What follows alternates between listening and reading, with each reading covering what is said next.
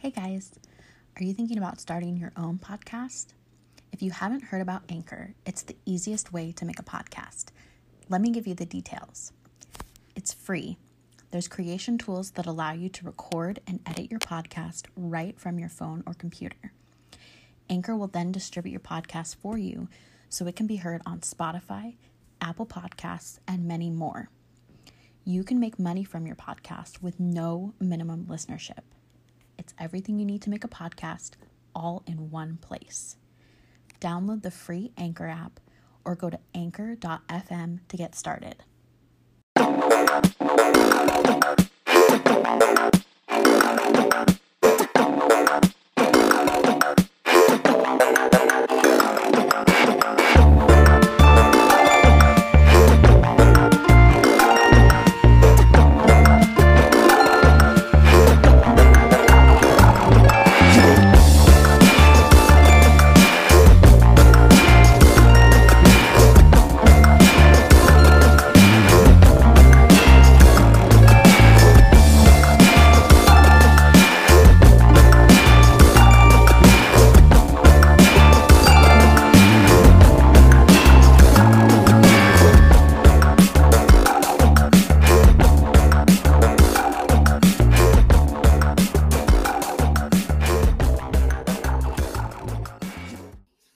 Hello and welcome back to True Crime Cat Lawyer. I'm your host Elise, joined by my co-host Winston the Cat.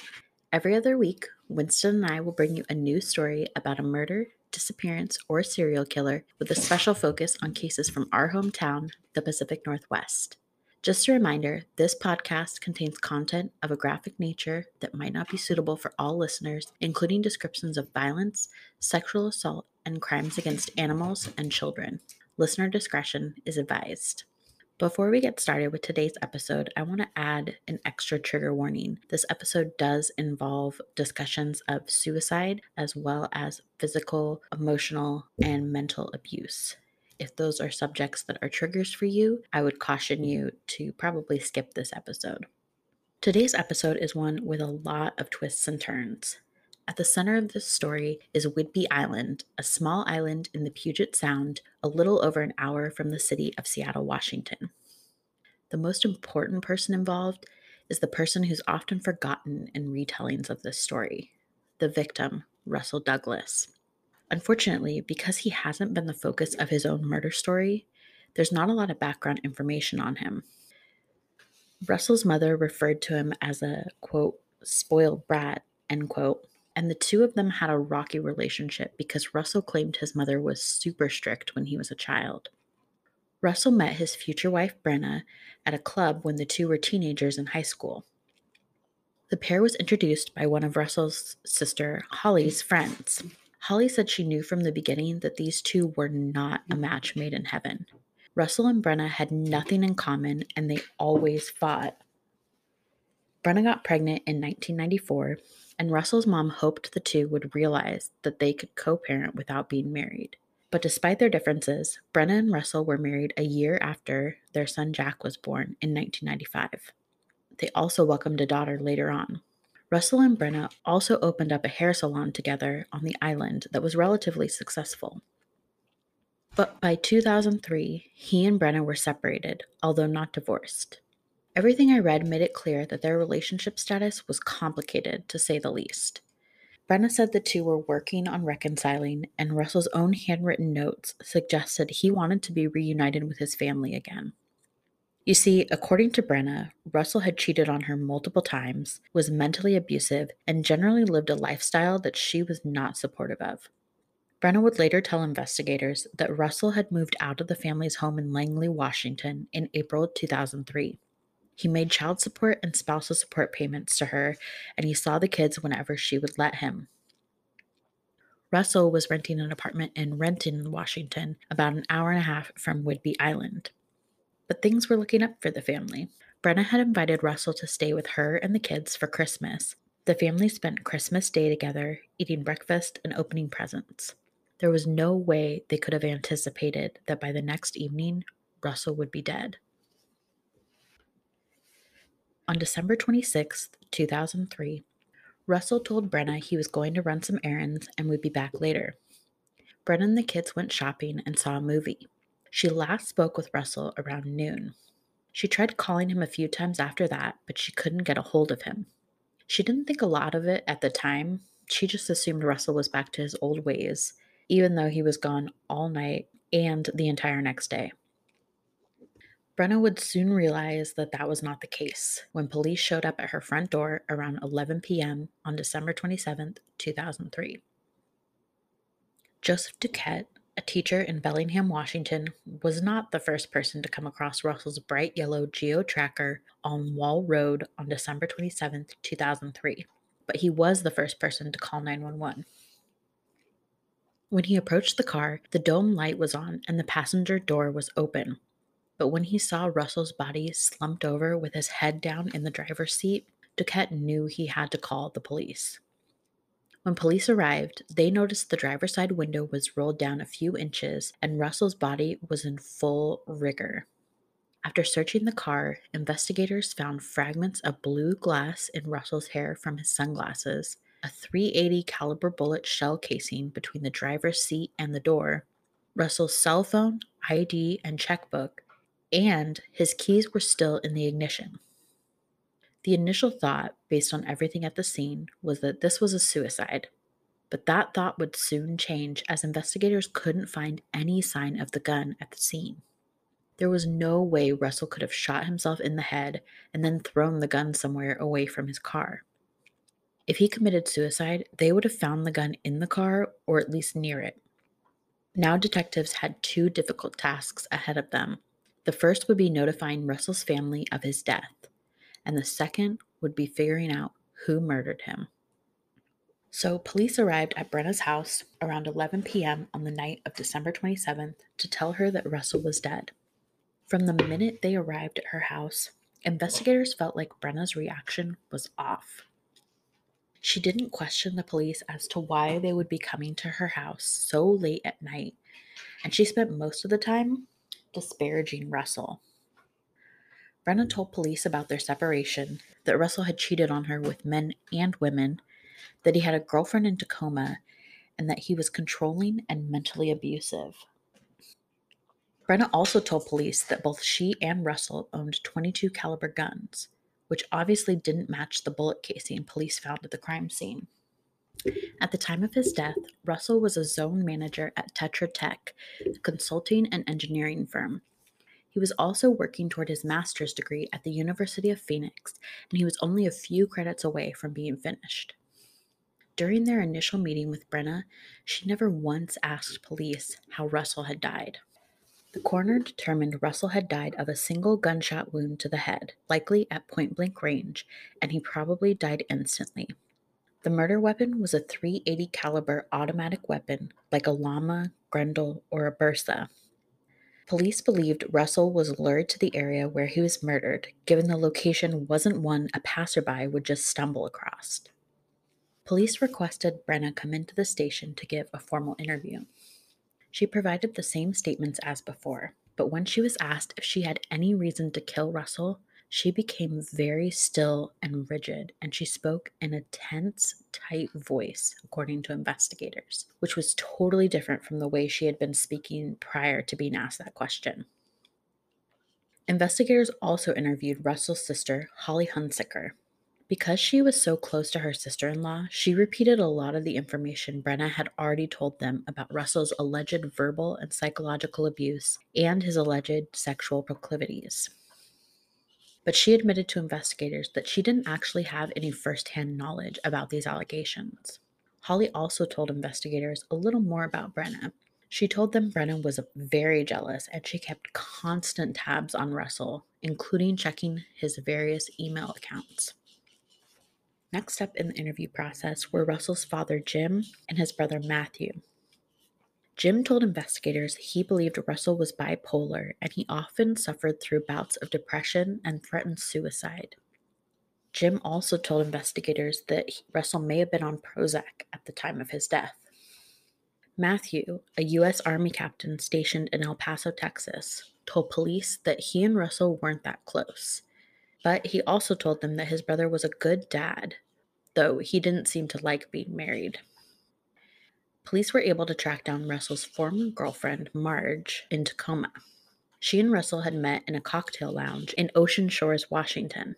Russell had told Marge that he was divorced with 2 children, but he later came clean to her, telling her about the separation with Brenna. Marge told investigators she had ended things with Russell around the first week of December and encouraged him to go back to his family and work things out.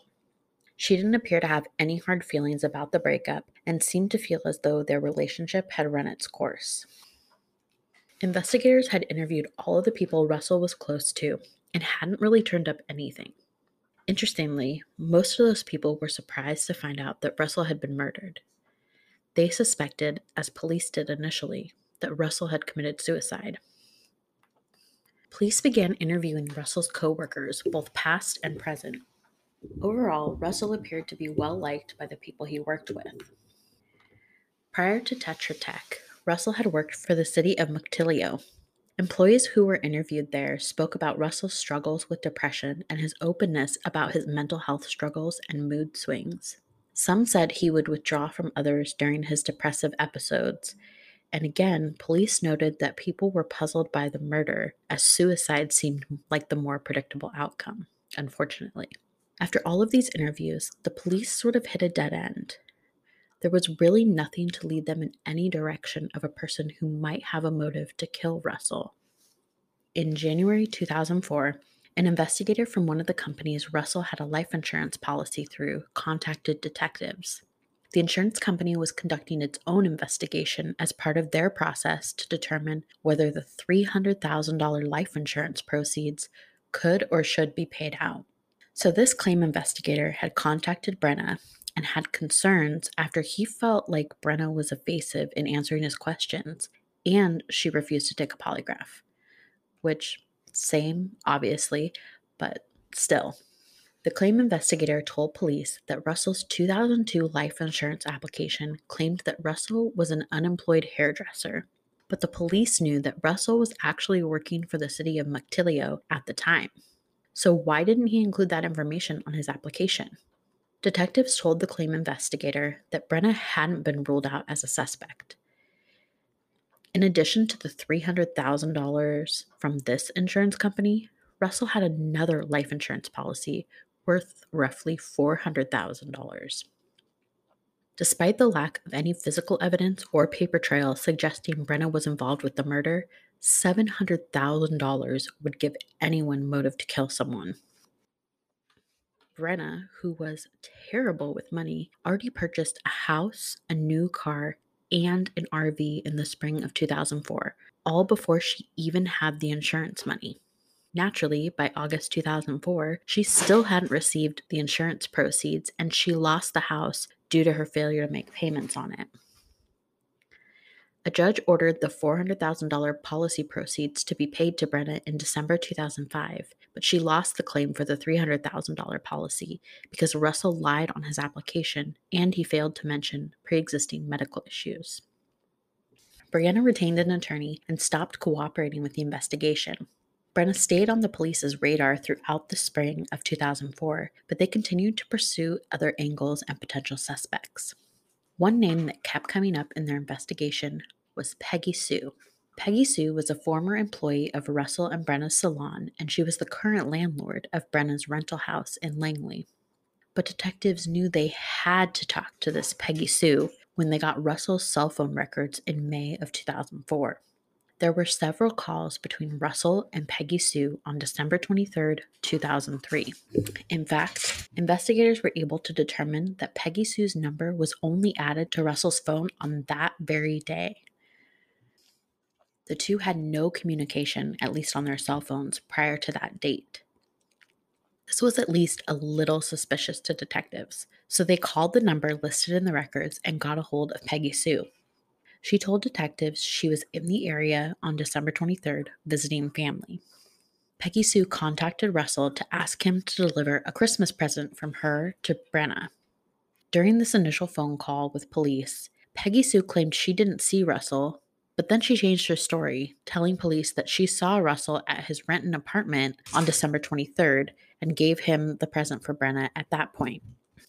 Investigators weren't really sure what to make of Peggy Sue at this point. but they knew they would want to talk to her again in the future. On July 15th, 2004, Brenna and her attorney turned over phone records from December 2003 and January through February 2004, as well as bank statements from December 2003 and Brenna's client list from December 22nd through December 27th of 2003. Brenna continued to refuse investigators' requests to take a polygraph. After reviewing the phone records she provided, detectives learned that Peggy and Brenna had talked a lot in December of 2003 before the 26th. But after Russell's murder, there were only 11 calls between the two. This was curious to police, but it wasn't the hard evidence they needed to make their case. The investigation felt like it was stalling out, and police were quickly running out of leads to pursue. Then, on July 26th, 2004, investigators got a call from a detective in Florida. This detective received a call from a man who had information about an unsolved homicide from December 2003. After the investigators spoke to one another, they figured out the mystery caller was talking about Russell's murder. Could this be the big break they'd been waiting for? The Florida detective maintained a rapport with the anonymous caller and passed along the information as she received it. The anonymous man provided information about the murder that wasn't reported in the media or other news outlets, which led the detectives to believe that he was credible. The caller told police his friend and Peggy lured Russell to the place where he was shot and killed by telling him that they had a Christmas present for his wife. So far, this tracked with police's earlier interviews with Peggy Sue. Once he felt more comfortable with investigators, the mystery caller told them his friend was James Hudden, better known as Jim, and the two had grown up together on Whidbey Island. After revealing this information, the caller then identified himself as Bill Hill. He was living in Port Charlotte, Florida, and was one of Jim Hudden's best friends. Bill Hill didn't have any criminal history, and police found out he was in a band with Jim. So we know how Peggy Sue was connected to Russell, but where did Jim fit in all of this? Now, bear with me, because the story of Peggy Sue and Jim is a little convoluted, and it takes us down a rabbit hole or two before we can pick back up with Russell's story. Jim and Peggy Sue both grew up on Whidbey Island, but the two were about a decade apart in age. Jim didn't come from a happy home life. His stepfather was allegedly abusive to both Jim and his mother. When Jim finally reached the age where he could stand up for himself and his mother, Jim's stepfather died of natural causes. According to some sources, Jim never really worked through this anger or processed these issues. Despite this, Jim met his first wife, Patty, in 1980. Patty was working as a lineman for a phone company at the time, and Jim joined her there before moving into the software industry. He wrote a software program for Microsoft, which was eventually purchased by Bill Gates. Jim and Patty were able to buy a nice house and travel the country before they settled down in Florida. They burned through all of their Microsoft money and had to return to the Pacific Northwest to work as managers at the Chevy Chase golf course near Port Townsend, Washington. But it was only a quick stint, and they returned to Florida. Jim and Patty divorced in 1994 after Jim cheated on her. He bounced back quickly, though, and married his second wife, Jean. The two stayed in Florida, and Jim began drinking more, and friends thought that the two might be doing drugs together. Peggy Sue, on the other hand, had a very different childhood. She was doted on as a baby, as she was the only biological child of her mother Doris and her father Jimmy. But she grew up with 8 half-siblings. In 1984, after her parents divorced and remarried, Peggy Sue and her mother moved to Whidbey Island. After high school, Peggy joined the Navy in 1988, working as a highly skilled aircraft mechanic before she was honorably discharged in 1992. But while she was in the Navy, Peggy married her first husband, Tony Harris. He was a preacher, but the marriage didn't last long because Peggy admitted to her sisters that she really only married Tony to get under her dad's skin. She also married her second husband in 1991 prior to leaving the Navy. Kelvin Thomas was a personal trainer, and he was well respected on Whidbey Island. Kelvin and Peggy had 2 daughters, Mariah and Taylor. Peggy eventually went to beauty school, opened up her own salon, and bought the house in Langley. Calvin ended up having an affair and he left Peggy Sue. But Peggy insists the divorce was friendly, which appears to be at least partially true because Calvin would stick by her through the Russel Douglas murder investigation. Some other high notes in Peggy's background include entering and winning the Miss Washington pageant. But June 2002 was the moment when Jim and Peggy really became part of each other's lives. Jim was good friends with Peggy's sister, Sue, and her husband, Neil. Unfortunately, Neil passed away in 2002. After the funeral, Peggy and Jim became an item. Jim in particular seemed to be madly in love with Peggy, even though he was still married to Jean at the time. The couple was living together in Nevada in the summer of 2003, but there was little to no money coming in, and they were putting everything on credit cards. So, with that backstory in mind, we can get back to Russell's murder. So, Bill Hill and Jim had lunch together on August 2nd, 2004, so that Jim could say goodbye to him. Jim told Bill he was heading out of town because investigators were looking for him. Bill called police and told them all about this interaction. Detectives knew they had to act fast before Jim left Florida for good. They immediately obtained search warrants for Jim's house in Florida and Peggy Sue's house in Nevada. When police went to Jim's house in Florida, they started with a casual interview at his house.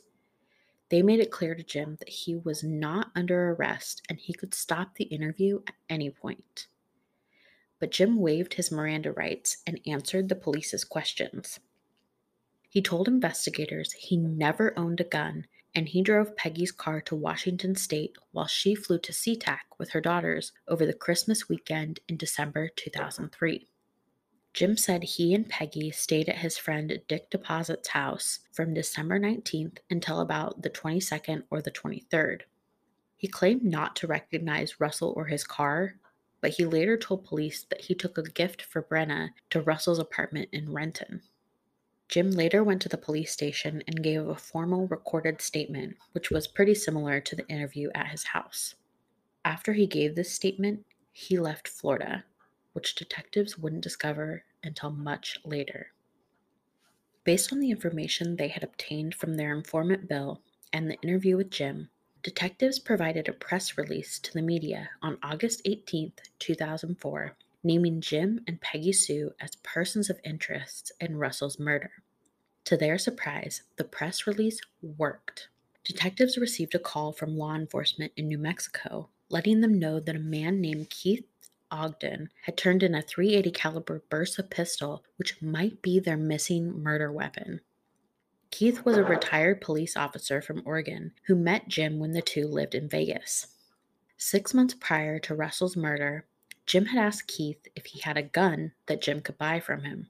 At the time, Keith didn't have anything he could sell to Jim, but he told police that Jim came back a few days later with the Bersa and asked Keith to show him how to use it. After the murder, Jim brought the gun to Keith and asked him to take care of it for him.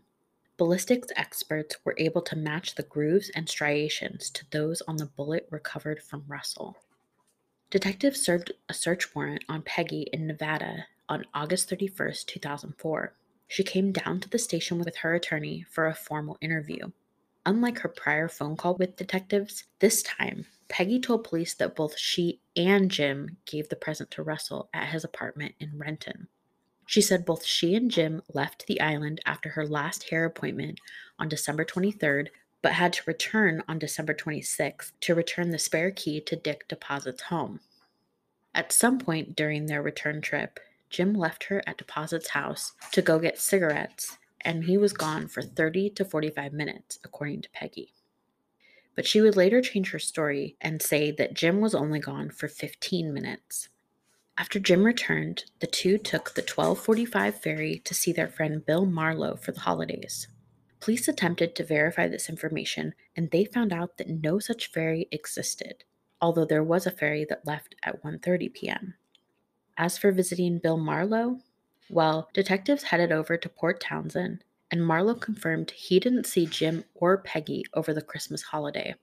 Police later confronted Peggy with these revelations, and her only response was they, meaning Bill and his wife, must have forgotten. Detectives attempted to verify whether or not Jim and Peggy stayed at Dick Deposit's Whidbey Island home for the holidays in December 2003.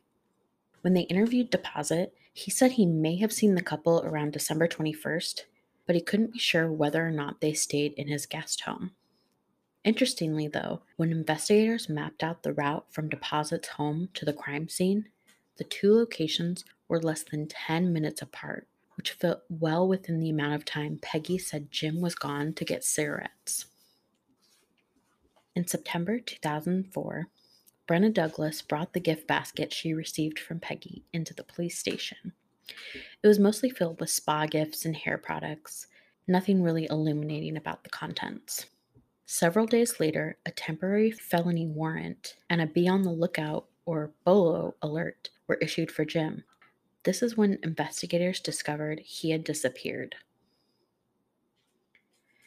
Meanwhile, the search warrant on Peggy's Nevada home revealed a few interesting pieces of evidence. Police found an operation manual for the Bursa Thunder handgun in her home, and they found both Jim and Peggy's fingerprints on the manual.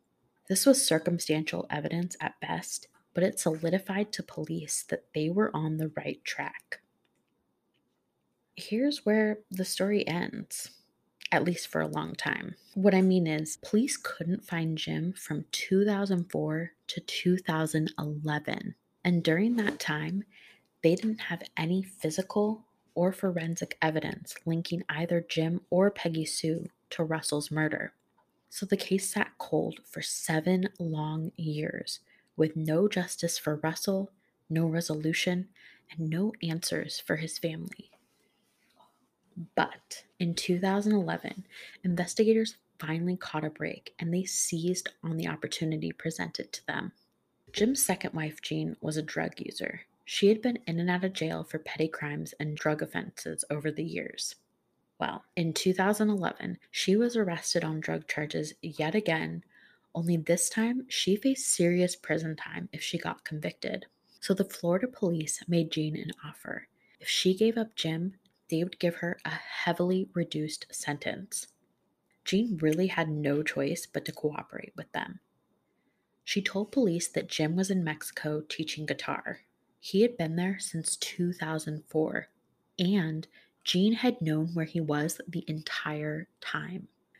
Jean also told police Peggy had known where Jim was the whole time too. She kept in touch with Jean and even traveled with her to Mexico to give Jim money. In addition to giving up Jim's location, Jean told police that Jim had confessed to her shortly after they interviewed him back in September of 2004.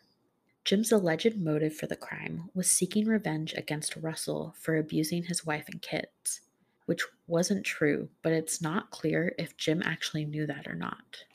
Jim was arrested in Veracruz on June 6, 2011.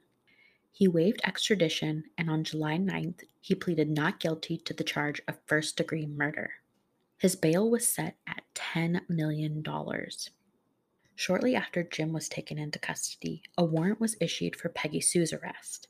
Unbeknownst to her, she had been placed under surveillance by New Mexico law enforcement. She was also arrested on first-degree murder charges, and she waived extradition to Washington. Her bail was originally set at $5 million, but was later reduced to $500,000. Her mother, Doris, put up her home in Langley, and Peggy put up her Vegas home as collateral so Peggy could be released on bail in early September 2011. Peggy stipulated that she would reside with her mother in Langley and wear a GPS ankle monitor until her trial. Everyone prepared themselves for what would likely be a sensational trial. The prosecution had 3 key witnesses they would be calling to testify at Peggy Sue's trial. Bill Hill, Jim's childhood best friend, Jean Hudden, Jim's second wife, and their secret star witness, Peggy's half-sister, Brenda. So how did Brenda get herself wrapped up in all of this, you might ask? Well, Brenda received a call from Jim and Peggy sometime in 2003. At the time, the two offered to get rid of Brenda's then husband so she wouldn't have to go through the process of divorcing him. Brenda understood Peggy and Jim's offer to mean that they would kill her husband. She told investigators about this phone call in 2006, but she never told anyone else about it. Prosecutors somehow had convinced Brenda to testify about this phone call at her sister's trial. But, like Bill Hill, Brenda was conflicted about giving her testimony. Peggy had let Brenda live with her for a while in Vegas, and she was her sister. Brenda was also scared of Peggy. Not only that, but Brenda had a lot of personal issues stemming from the murder of her mother when she was only 4 years old. Brenda suffered PTSD and would scream in her sleep and have nightmares about her mother's murder. She never really learned how to cope with the trauma she experienced. By the time Peggy's trial rolled around in September of 2011, Brenda was all alone after 2 failed marriages, and she was waiting for some adjustments to her antidepressants as she was experiencing tremors and insomnia as a result of her medication being off. Unfortunately, on September 18, 2011, Brenda committed suicide. Peggy's trial was set to begin just 4 days later on September 22nd. Brenda's death was a huge setback for both the trial and Peggy's family. Peggy's trial was postponed for 4 weeks.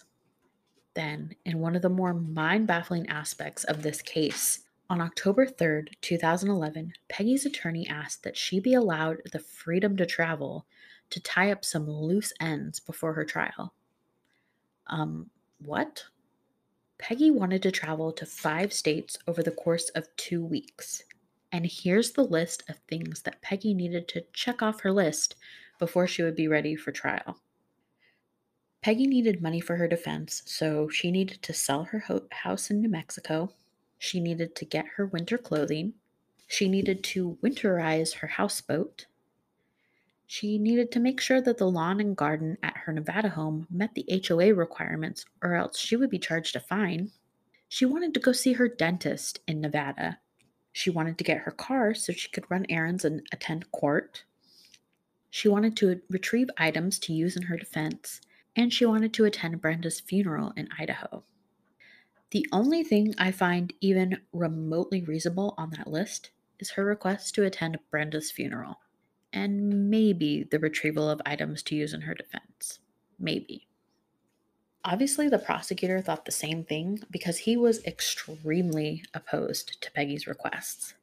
He told the judge that Peggy hadn't been released on her own recognizance and she shouldn't be treated as if she had been. There was no reason other family members and friends couldn't take care of most of the things on that list for her. Not to mention, there were areas along her travel route where the GPS ankle monitor could lose signal, so Peggy would be long gone before police even knew she was missing. Despite all of his legitimate, common sense arguments, the judge allowed Peggy to take her little trip across America as long as she provided a copy of her itinerary to the prosecutor. Can you say white privilege? Miraculously, Peggy returned to Washington and was arraigned and formally charged with first-degree murder on October 31st, 2011.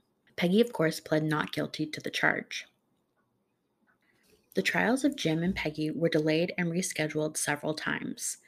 The prosecution decided to try Jim first, so his trial began on July 11, 2012. Russell's wife, Brenna, was among the first of the witnesses to testify. She testified that although she had taken out a restraining order against Russell prior to his death, she had ultimately withdrawn the request. She also testified that she talked about the restraining order with Peggy at some point. The prosecution didn't call Jean to the witness stand as she couldn't testify against Jim due to spousal privilege. Bill Hill and Dick Deposit, Jim's childhood friends, both testified. The prosecution also presented evidence that Peggy and Jim's fingerprints were found on the gun manual retrieved from Peggy's home in Vegas. The defense's primary witness was an expert they hired to testify about blood spatter. In her book, Anne Rule described this guy as, quote, esoteric, end quote, and she said that the jury didn't really follow anything he said. They actually seemed kind of annoyed that they had to listen to him at all. And when the defense expert was cross-examined by the prosecutor, He had to admit that he charged a $35,000 fee for his testimony, and he didn't have any kind of medical degree, although he did testify he had a PhD in philosophy. Not surprisingly, Jim didn't testify in his own defense. After closing arguments from both sides, the jury was sent to deliberate at 1 p.m. on July 20th, 2012. By 11 a.m. on July 23rd, the jury had reached its verdict. They found Jim guilty of murder with the aggravating circumstances of using a firearm and the victim being particularly vulnerable, meaning that Russell had no idea he was being lured to his death and he didn't have the chance to defend himself.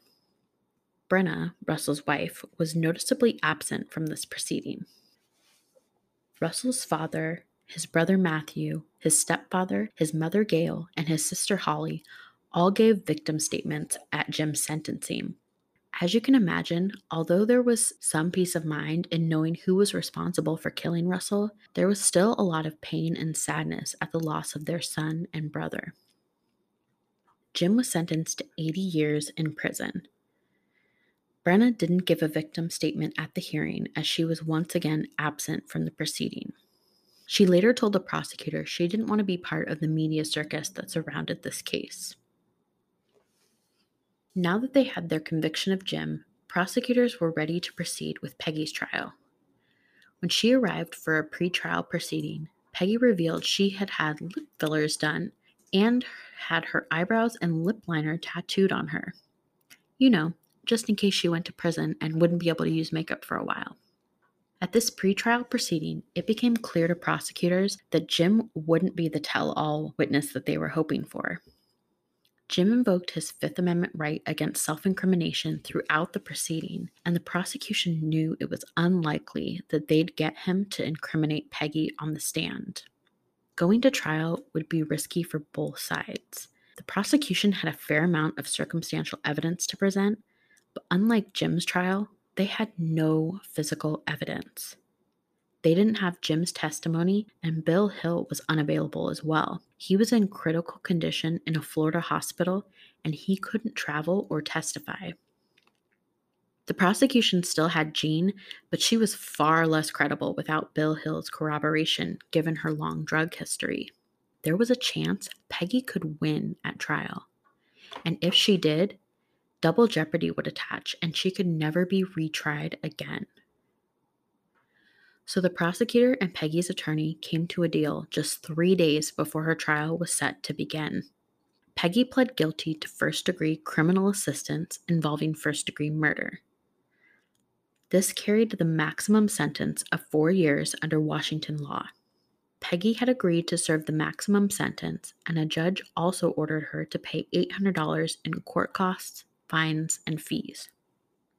As far as I can tell, Peggy served her entire sentence, and she should have been released sometime in 2016 or 2017, but I don't really have any information on her after her sentencing. And that's the story of the murder of Russel Douglas and the two lovers who received vastly different punishments for their role in his murder. As always, I would love to discuss this case further with you. Do you think Russell's wife, Brenna, was somehow involved? Do you think Peggy should have been allowed to tie up loose ends before going on trial for murder? Do you think her 4-year sentence was justice?